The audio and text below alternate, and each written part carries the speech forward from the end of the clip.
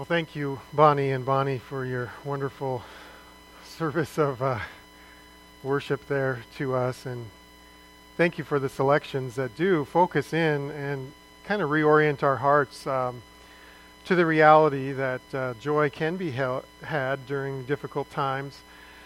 And that despite our circumstances, we can indeed find joy in the Lord. So I hope that is a truth that all of you carry closely to your hearts. And this morning I want to draw our attention again to the book of Philippians. If you will make your way to Philippians chapter 2. This morning I'm going to be covering verses 16 through 18 in a message that I've entitled Marks of a Model Minister, or Marks of Model Ministers, because we're going to be looking at a few of them. We will be addressing one today with the life of the Apostle Paul from these texts and some of the things we glean from that. I guess in our situation we could also title today's message, What to Look For in a Pastor. It's a very important question to ask and a very important topic to always consider. What are the marks of genuine model ministers? Now, when we talk about role models, I think we would all agree that in life we cannot overemphasize the importance of having good role models.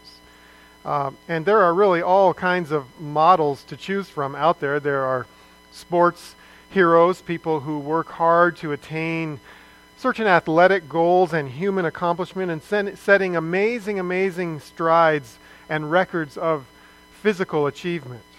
There are also teachers and coaches, and I always smile in my heart as I remember all of the teachers in my life that have invested in me and the coaches and such. I was a cross-country runner at one time in junior high school, and I have fond memories of the impact that was left upon me, and I trust you share similar memories of those who brought the best out of us and who demanded more and more, and it even caused us to surprise ourselves for what we could do. I am highly fond of many military role models.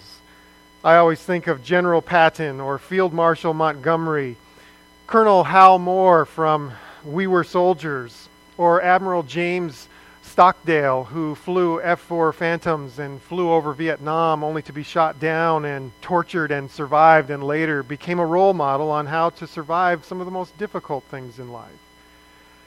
We have role models of businessmen, statesmen, scientists, inventors, the list could go on, all who are known for accomplishing much despite adversity. And the Bible speaks of role models as well. The Bible speaks regularly of pastors and teachers and encouragers, role models to be followed and emulated. In fact, it is said that imitation is some of the best forms of flattery, because when we imitate others, we're saying we get that. We appreciate that. We might even be saying we want to be like that because we value that. And so there is certainly good reason to model various biblical role models. The concept of biblical role models is key to an understanding of true discipleship. We throw discipleship around oftentimes in churches, but discipleship can really be boiled down to 2 Timothy 2:2, which says, "The things which you have seen and heard in me, these entrust to faithful men who will also be able to teach others." And so we see 4 generations of discipleship, from that which the Apostle Paul advanced and handed to the hands and responsibility of young Timothy, and then that which Timothy would find faithful men to invest in, who will also in turn invest in others, and you are the others this morning. You are the beneficiaries of that role model process coming down through the ages. It does not surprise us in 1 Corinthians 1:11 when the Apostle Paul then says, "Follow me as I follow Christ." We need human examples. We need to imitate people that we can see and touch and feel and interact with. And Paul even told Timothy in 1 Timothy 4:12, where he was struggling with various difficulties in that assignment in Ephesus. In 4:12 he says, "Let no one look down on your youthfulness, but rather in speech and in conduct and in love and in faith and in purity show yourself an example for those who believe." This issue of example is replete throughout the Scriptures. In Hebrews 13:7, we are reminded that our leaders are to be examples to us. It says, remember those who led you, who spoke the word of God to you, and considering the result of their conduct, imitate their faith. Watch their conduct and imitate them, it calls for. And then if you just look in Philippians 3:17 here, just down the way, we'll get to this. It says, brethren, join in following my example, and observe those who walk according to the pattern that you have in us. So the idea of biblical example is all throughout the Bible. I just threw 4 or 5 verses at you. There's many, many more.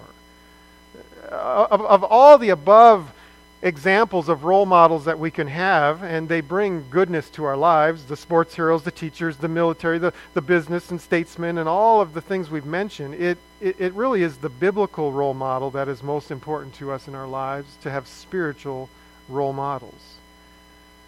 Now, this morning I'm going to introduce what will probably be a 3-part series entitled Marks of Model Ministers, because we're going to look at the marks of who we should be modeling, because we, as we will see by the end of today's message, are all ministers in our own right. We're not just talking about pulpit ministry, we're talking about church life and church ministry.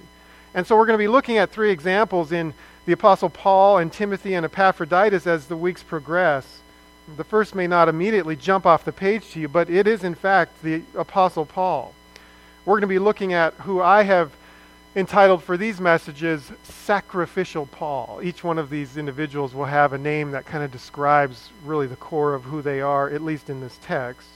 Sacrificial Paul can be seen in verses 16 to 18. And we're going to be looking at 4, and I'm going to just give you a bonus today. We're going to make this 5. We're going to make this 5 marks. I'm going to call an audible today here because something kind of jumped out at me really this morning as I was reworking this message. My notes say 4 marks, but the Bible says 5 marks. So we yield to the scriptures here. 5 marks of a model minister. If we imitate as co-ministers, co-laborers, will result in tremendous, tremendous benefit to our congregation. So really, if you're taking notes there, between the introduction and point number 1, let's put point number 0. Let's call this ground 0, if you will. Let's read the text to find this. I'll back up to verse 14, where he reminds them as they work out their salvation to do all things without grumbling or disputing, that you may prove yourselves to be blameless and innocent children of God, above reproach in the midst of a crooked and perverse generation, among whom you appear as lights in the world. And verse 16 is where we see a little bit of the heart of the Apostle Paul here, where he says, holding fast the word of life, that in the day of Christ I may have cause to glory, because I did not run in vain, nor toil in vain. But even if I am being poured out as a drink offering upon the sacrifice and service of your faith, I rejoice and share my joy with you all. And you too, I urge, rejoice in the same way and share your joy with me. These verses are just packed with information about the Apostle Paul and about his heart, and really about the marks of a true minister. So point 0 here, ground 0, is this: that a model minister must first have a firm commitment to the Word of God, right? I mean, that should be obvious. It's so obvious that we miss it. It's so clear that the Word of God is central to this whole discussion. This is what he last left off with the Philippians, saying that this is part of shining light in a dark world, is holding fast the Word of life, verse 16. Well, he would be hypocritical if he'd say, well, you need to hold fast the Word of life, but I can have kind of a loose grip on it. What am I saying by this? I'm saying that no pastor, no minister, and I believe no saint, is worth their salt if they do not first have a firm commitment to the word of life. It is the word that we preach. It is the word which we believe. It is the word which we study and proclaim and attempt to have as a part and parcel of our very lives. It is the word that Paul called Timothy in 1 Timothy 4:2 to preach. And he says to do this whether in season or out of season. And he says, I may have the wrong text there. I believe it's 2 Timothy 4:2. He says, he adds a little steam onto this fastball that he says. He says, I solemnly charge you in the presence of God and of Christ Jesus, who is to judge the living and the dead, and by his appearing and by his kingdom, preach the word. I mean, that is a lot of weight to carry. It's not just saying, yeah, open the Bible once in a while and have a little study. And I mean, he is adjuring young Timothy here, charging him as if God were witnessing the charge. And Christ Jesus by his side, who is to judge the living and the dead, and by his grand appearing, and let's just throw in his whole kingdom, by the way, you preach the word. The word is part and parcel of what we do in the ministry.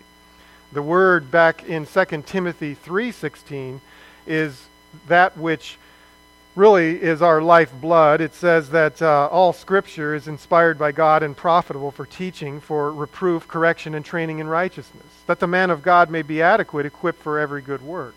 This is how we become adequate, a firm commitment to the word of life. And the word of life teaches us, and it pulls us out of ignorance, and it pulls us out of error. The word of God reproves us, because sometimes we think we're doing pretty well and we can pat ourselves on the back all day long, but the Word of God comes and says, not so fast. Then the Word of God corrects us. It doesn't just say you're wrong all day. He says, the Word of God says, this is how we step into the right path, the path of righteousness. And then the Word of God is that coach that works with us, who's alongside of us, encouraging us, and it says training us in righteousness, all for the purpose that the man of God would be equipped. And so really we need to say, well, what do we look for in a minister? What do we look for in a pastor? We must first look for a firm commitment. He says, holding fast the word of life. That is ground zero. That is the base commitment. I don't care if the guy's pretty or ugly. I don't care if the guy's educated or uneducated. I don't care if the guy's an introvert or an extrovert. He needs to have a firm commitment to the Word of God, or he is not qualified to even move forward in the process. It's something we need to think about and always have before us, that firm commitment to the Word of God. Well, let's continue in our series with point number 1. That was for free. That was just bonus material here. Now let's look at what else the Apostle Paul here says. He says, holding fast the word of life, so that in the day of Christ I may have cause to glory, because I did not run in vain, nor toil in vain. Point number 1 of our message today is that a model minister must have a concern for biblical vision. He must have a concern for biblical vision, biblical outcomes. Think with me here now. You need to see with your mind's eye to grasp this point. That a man of God, if he's going to be true to the ministry, must have the ability to see the future. That's vision. That is what it means to be able to see the big picture. You could say that this individual must begin with the end in mind. Did you catch that? He must start by thinking about the end. And does Paul do this? Yes, he does. Look at the text. He says, holding fast the word of life, so that in the day of Christ I may have cause to glory, because I did not run in vain. He is concerned about the day of Christ. He is not so much concerned about today other than the work and the toil and the labor and the running, which we'll have to speak about in a moment here, that must occur to get to the day of Christ. But his first and foremost concern is vision for the future. And I'm passionate about this because perhaps you have worked for people, or you've been associated with people, or maybe you've even seen churches that seem to just, we'll just come and we'll just meet and we'll just kind of hang out and it'll just be fun, and then we'll leave and then we'll do it again next week, and we really don't know where we're going. We really don't have in mind a future destination and destiny, as it were. And it's frustrating, especially like in the workplace. Some of you have worked for men or women who just have no vision, and perhaps they're retired on duty, and perhaps they're just putting in their time, and it's like you want this thing to thrive. You want this thing to get up and go and fly, and you want horsepower put into this thing. But you must submit yourself underneath another who really doesn't care for those things, kind of been there, done that, and is just biding his time. And we don't want to do that, and the Apostle Paul knew nothing of that. This is a critical aspect of leadership, someone who has vision, someone who can cast vision. Oh, a lot of guys can cast a fishing pole. A lot of guys can swing a golf club. A lot of guys are masters and adept at the remote control. But can they cast vision? And that's what we're talking about here. This is rooted in the term overseer, by the way. Elder, episkopos. Overseer is one who sees over things, watches over.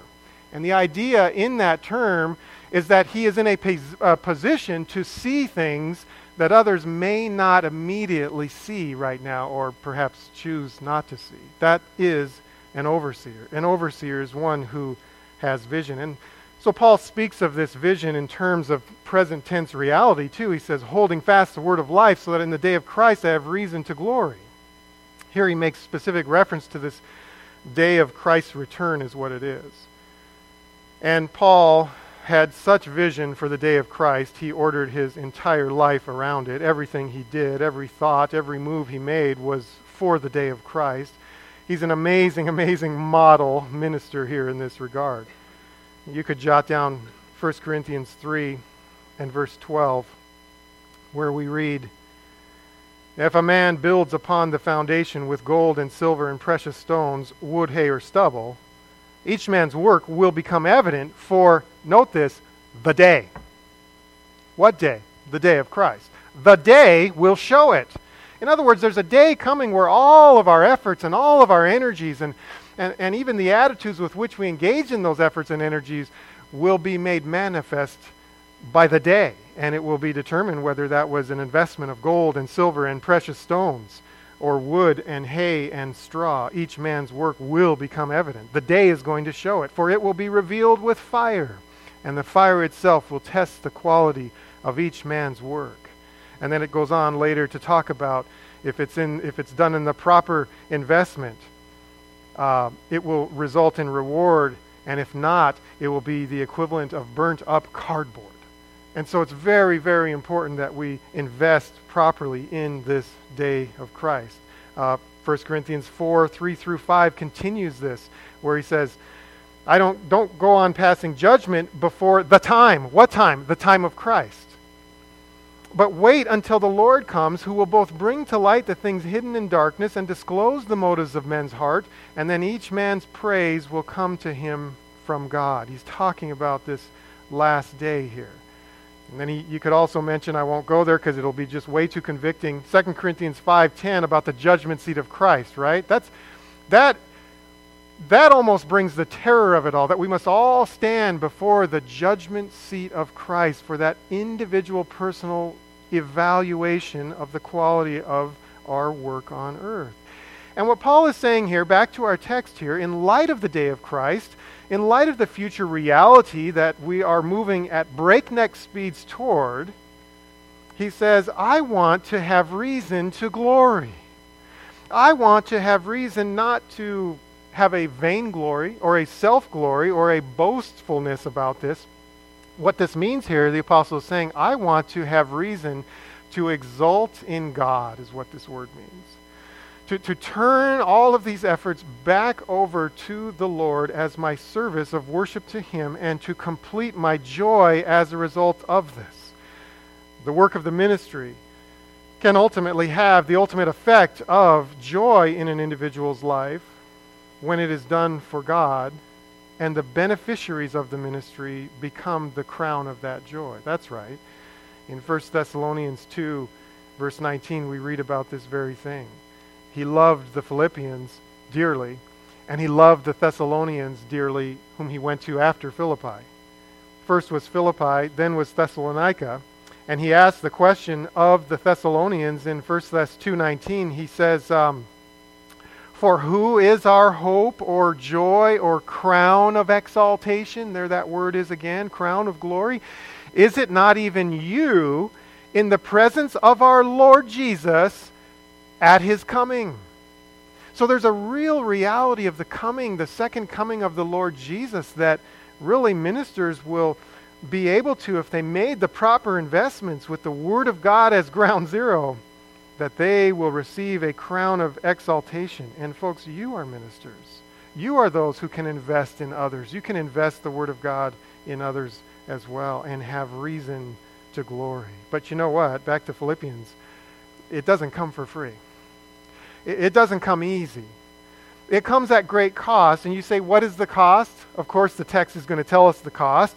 Is that I might have the cause to glory because I did not run in vain nor toil in vain.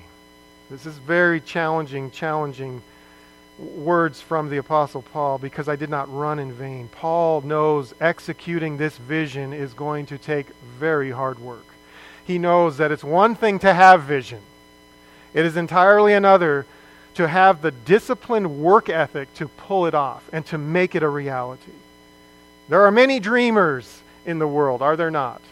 But there are few doers who can execute those dreams. I love dreamers, don't get me wrong, by the way.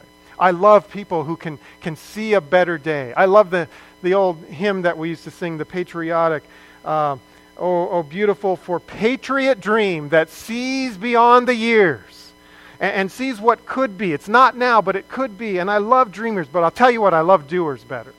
I love people who can say, great dream, let's get to work. What do we do? Where do we go? What are my steps? What am I supposed to do here? And Paul understood that dreams are really nothing without the hard work of pulling them off. And he says, this is like a race.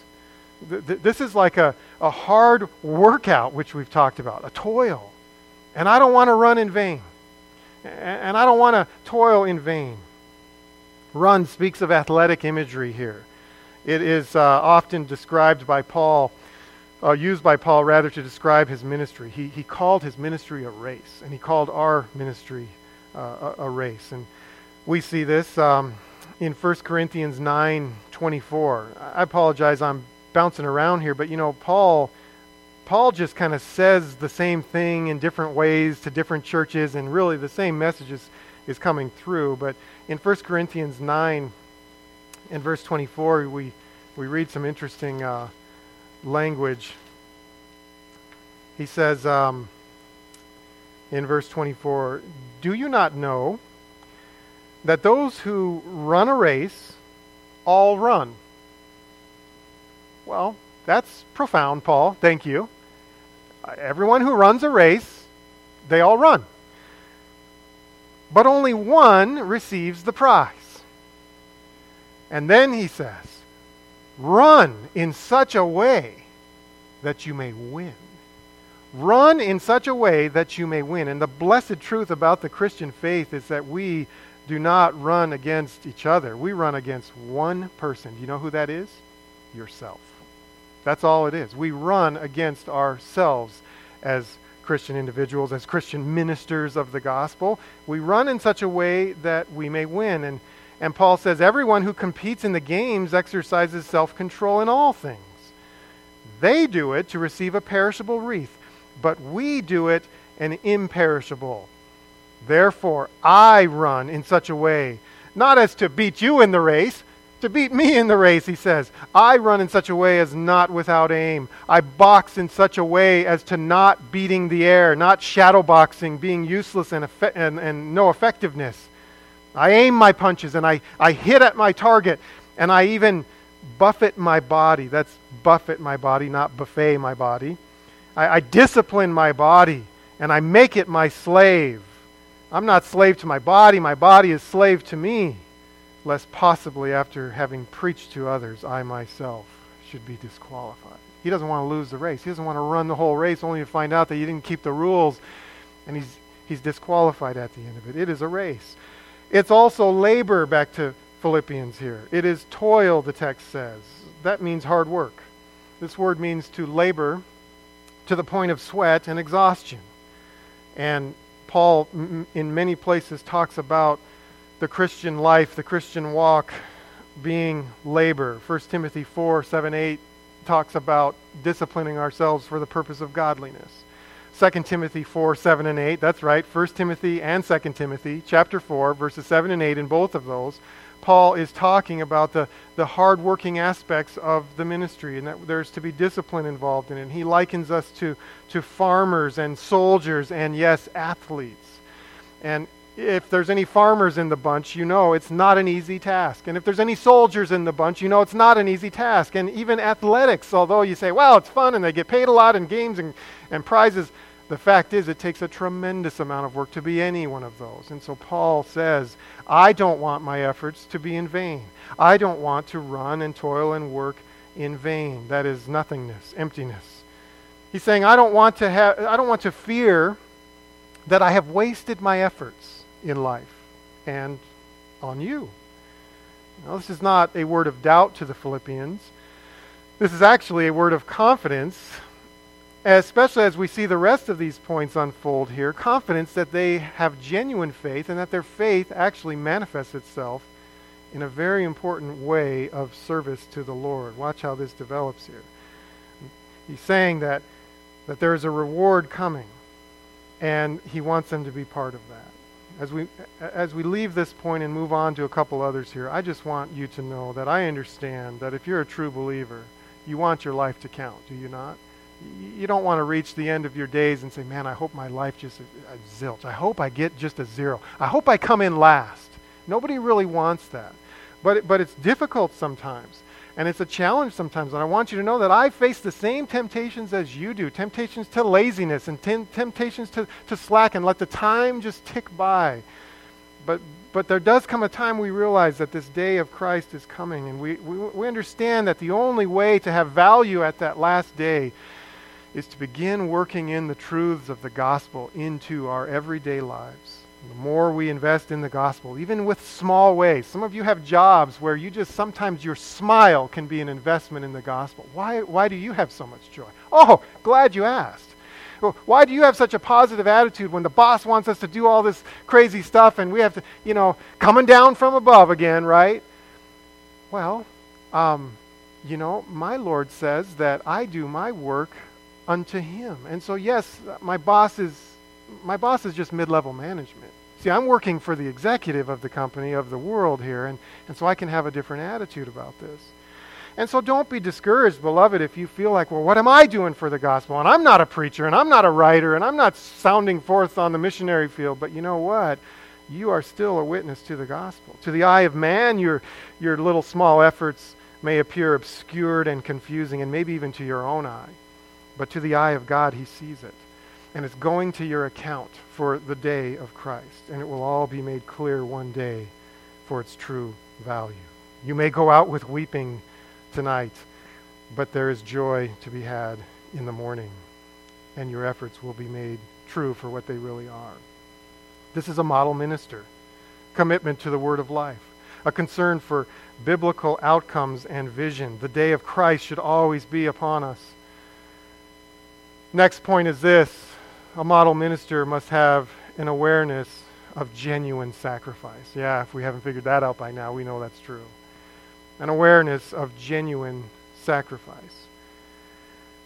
The Apostle Paul here, as we look at his life, we know that he viewed his entire life as an offering to God. Let's just look at verse 17 for this point.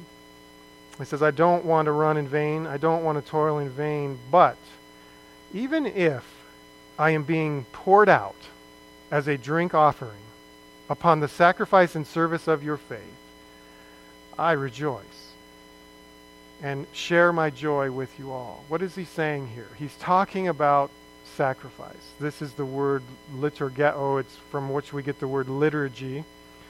And Paul is saying here that I view my entire Christian life as an offering.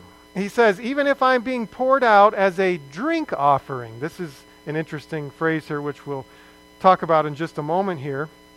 What is he referring to with, let's just hit it. Drink offering here is what's known as a libation offering. There were two types of sacrifices in Israel required by God. There were atoning sacrifices, and then there were sacrifices of, you could say, like attitude or thankfulness, gratitude sacrifices. And the drink offering was that very thing. This is gratitude. All sacrifices had their root in something valuable and yet willingly given up.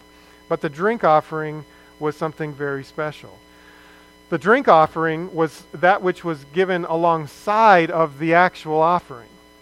And the main course, if you will, was put on the grill, but the drink offering consisted of a water or perfume or wine sometimes, and it would be something valuable that we don't want to lose or give up, but we're going to pour out before the Lord. You know, David did this once in the heat of battle. Do you remember this? David just kind of in passing said, boy, it'd be nice in this hot day of battle to have a drink of water, right? And his men heard that, and you know, any loyal, committed men of war, they're going to be paying attention to their commander and said, hey, boss needs a drink, let's go get it. And they invade the Philistine camp, and they go into the Philistine well, and they bring back water for David to drink, and David realizes this, and he says, I can't drink this water, and what did he do with it? It says, the text says in 1 Samuel that he poured it out before the Lord. It says, this doesn't belong to you. You could have given the ultimate sacrifice for this, and so he pours it out as like a libation here. Well, what is he getting at here? Well, he's getting at Romans 12, 1 and 2. You know this text where the apostle says, I urge you, therefore, brethren, by the mercies of God, to present your bodies as a living and holy sacrifice, acceptable to God, which is your spiritual service of worship. There's our word again there. This is the sacrificial service that we make. He's liking us all as being Old Testament priests who would conduct sacrifices here.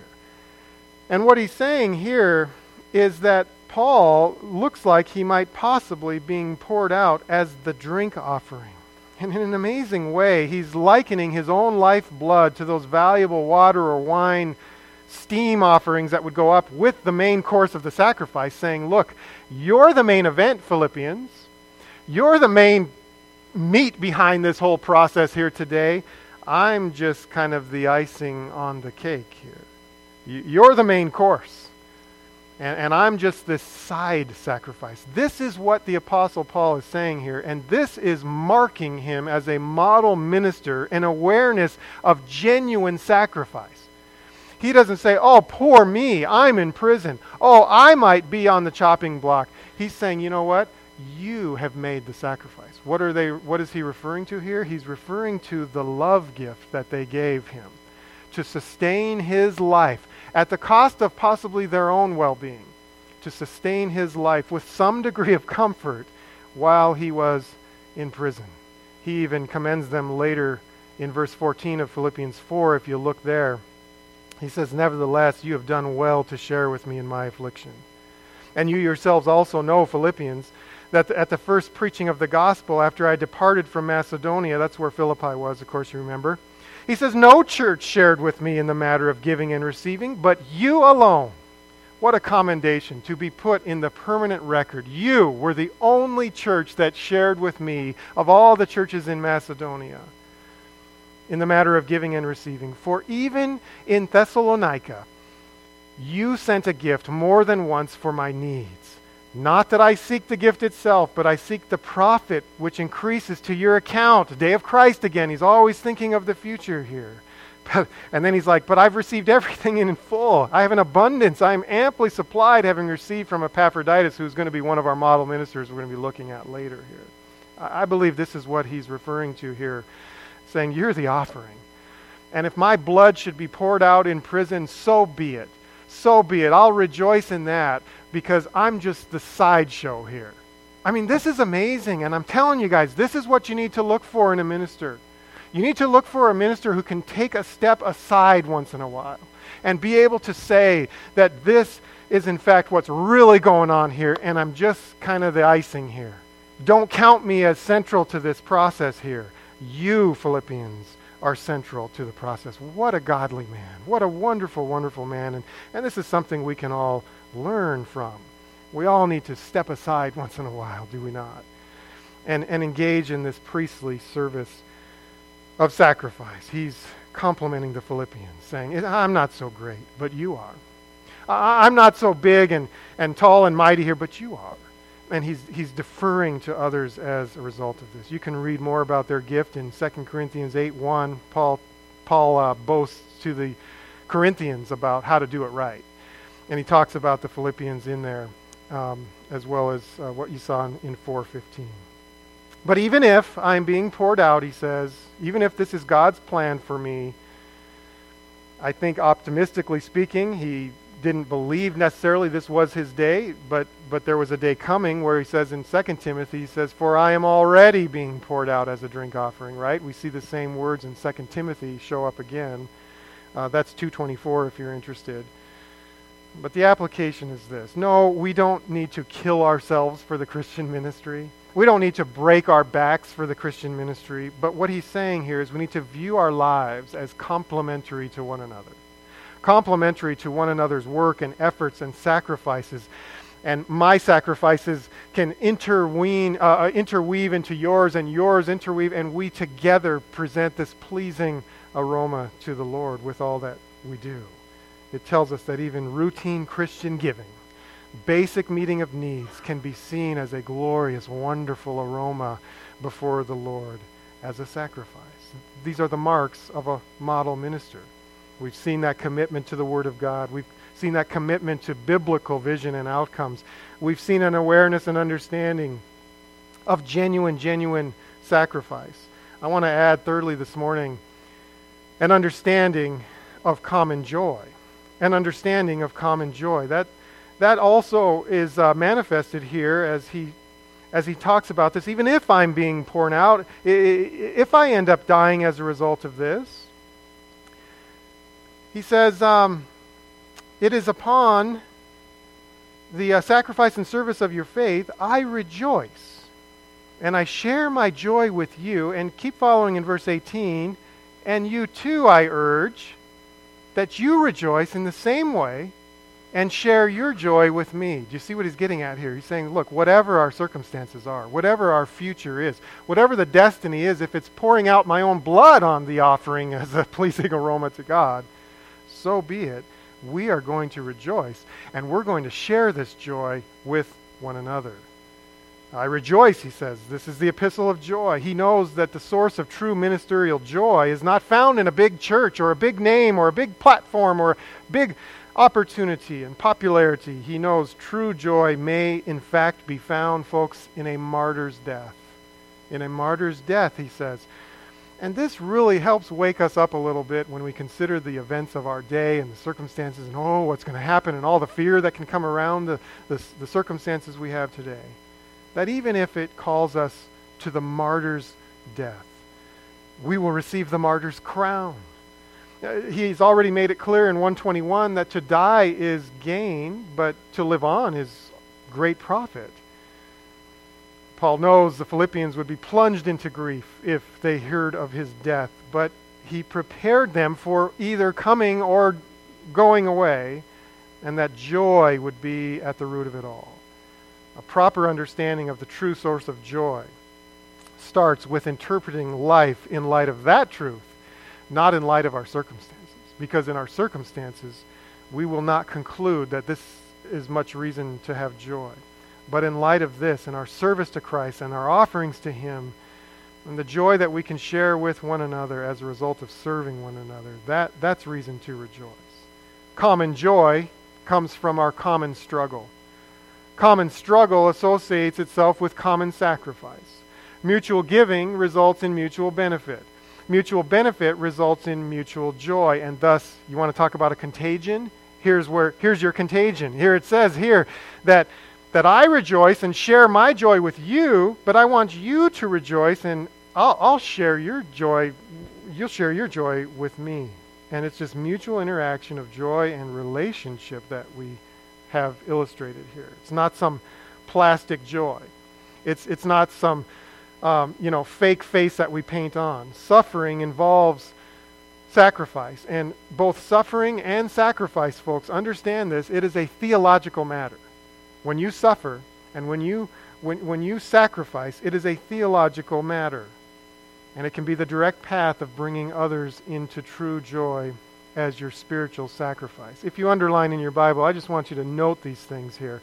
You could underline, I rejoice and share my joy with you all. Do you see that? You can underline rejoice, you can underline share, and you can underline joy. He's doing something here in the original text, and we see it in the literal translations of the Bible. But then look at verse 18. And you too, I urge, rejoice in the same way and share your joy with me. It's almost like he's drawing a symmetrical picture here. And the images in this picture are rejoicing, sharing, and joy. Rejoicing, sharing, and joy for each of those verses here.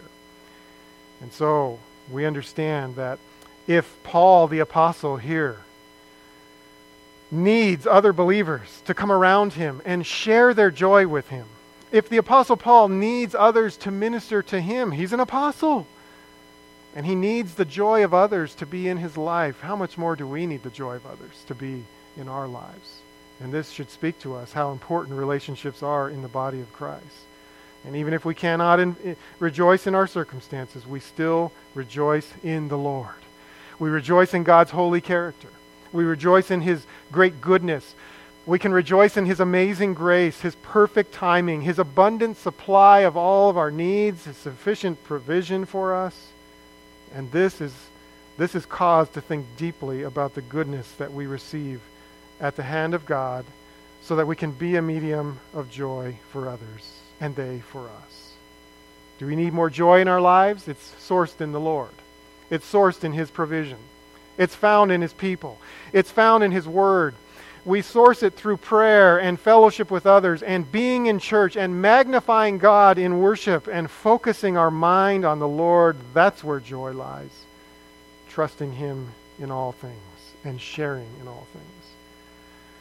Now, speaking of all sharing, I want to just give you the final point today here because it's easy to get through, and really we're going to be picking this up next week, Lord willing. These are the marks of a model minister. And we talked about the concern for outcomes and genuine sacrifice and common joy. But the fourth one we see kind of between the lines a little bit here as we move into the next verses here. Write this down, that a model minister has a willingness to share spiritual ministry. He has a willingness to share spiritual ministry. Just take a glance down at verse 19. We're not going to exposit this today here, but I want to get you ready for what's coming next week. This willingness to share spiritual ministry, what are you talking about, Eli? I'm talking about verse 19. He says, but I hope, okay, he's just finished talking about himself and the offering that he may be. I hope in the Lord Jesus to send Timothy to you shortly, that I also may be encouraged when I learn of your condition. He talks about Timothy, this man who I have no one else of kindred spirit. We're going to learn about Timothy. What an amazing young man he is. In verse 22, he talks about his proven worth. And he's been with Paul in the trenches. And Paul says, you know what? I can't be there with you, but I'm sending Timothy. And then he later says in verse 25, I also thought it necessary to send to you Epaphroditus, my brother, fellow worker, fellow soldier, messenger, and minister. And it talks about how he was sick even to the point of death. And it says we're to receive men like him in honor. So we're going to learn about Timothy next week. We're going to learn about Epaphroditus later. But what we learn here as we leave the Apostle Paul, sacrificial Paul, we learn this, is that Paul is willing to share ministry. Very important point of a model minister. Can he share ministry? Can he share the credit? Can he share the glory? Can he share the spotlight? Because a lot of ministers have difficulty sharing that. They are power brokers in the church. They are control freaks, if you will. They are my way or the highway type of people. But a true minister of God, Mark it, says, let's share this thing. Let's don't keep it all to one person here. There's lots to go around. In fact, you can't always do it all yourself, which we will see. Here, Paul is an example. I can't be there with you, he's saying. But these two can, and I'm sending these two to help.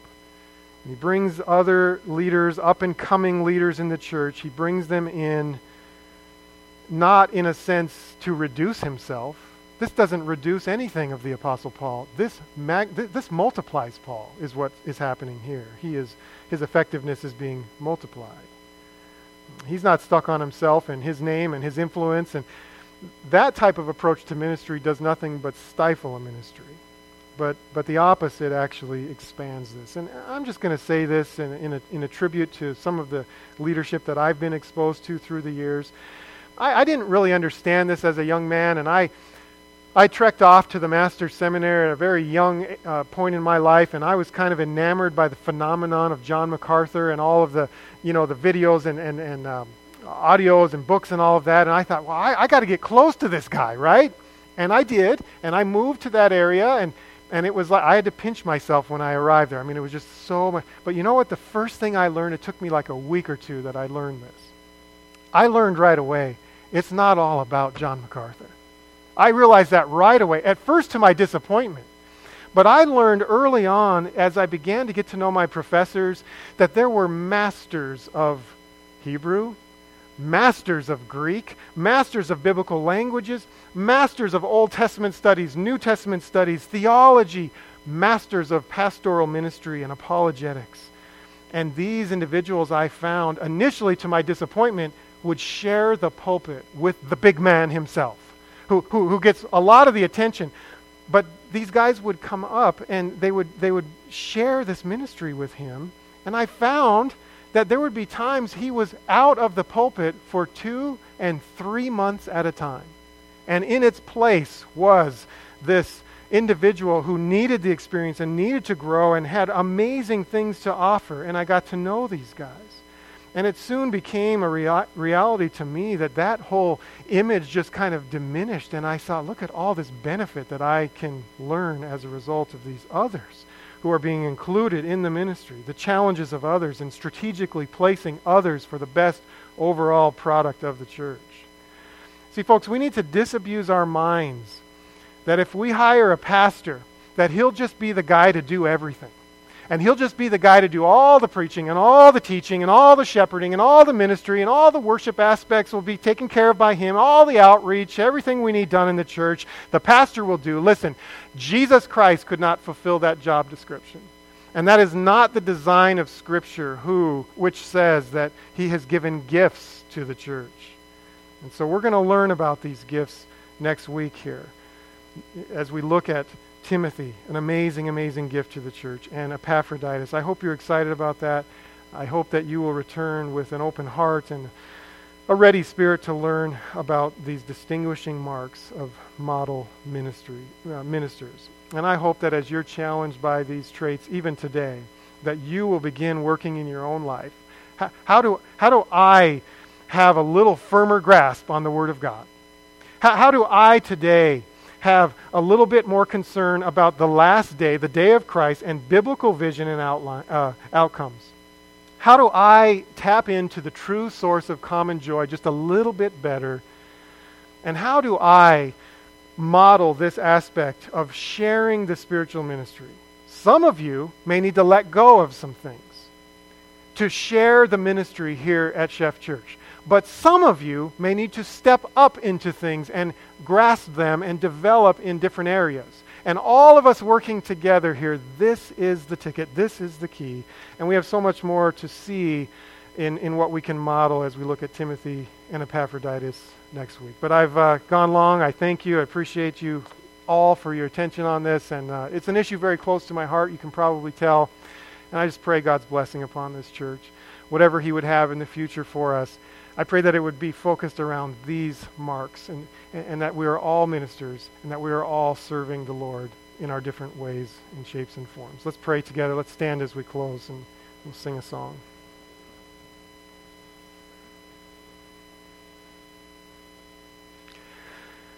Our Heavenly Father, the words of your book are certainly challenging to us, Lord, and I pray that all of the applications and personal encouragements and charges, Lord, that they would find a home in the hearts of each and every person here, Lord. We all need to see how we fit into this process. We all need to play our role and understand that it is work and toil, and that there are times of rest as well, Lord. I don't want to demean good times of Sabbath rest, so that we can be strengthened to get back to work. Lord, put the day of Christ more in the forefront of our minds, I ask, even in my own mind, Lord, that each day would count. And Father, may we see the blessing of this even in this church, Lord. I pray that you would add to our numbers those of like faith, those who understand this, and who want to be a part of this. Lord, bring them from wherever you would have them come, we ask. Ultimately, for your glory, that you would be magnified, we pray in Christ's name. Amen.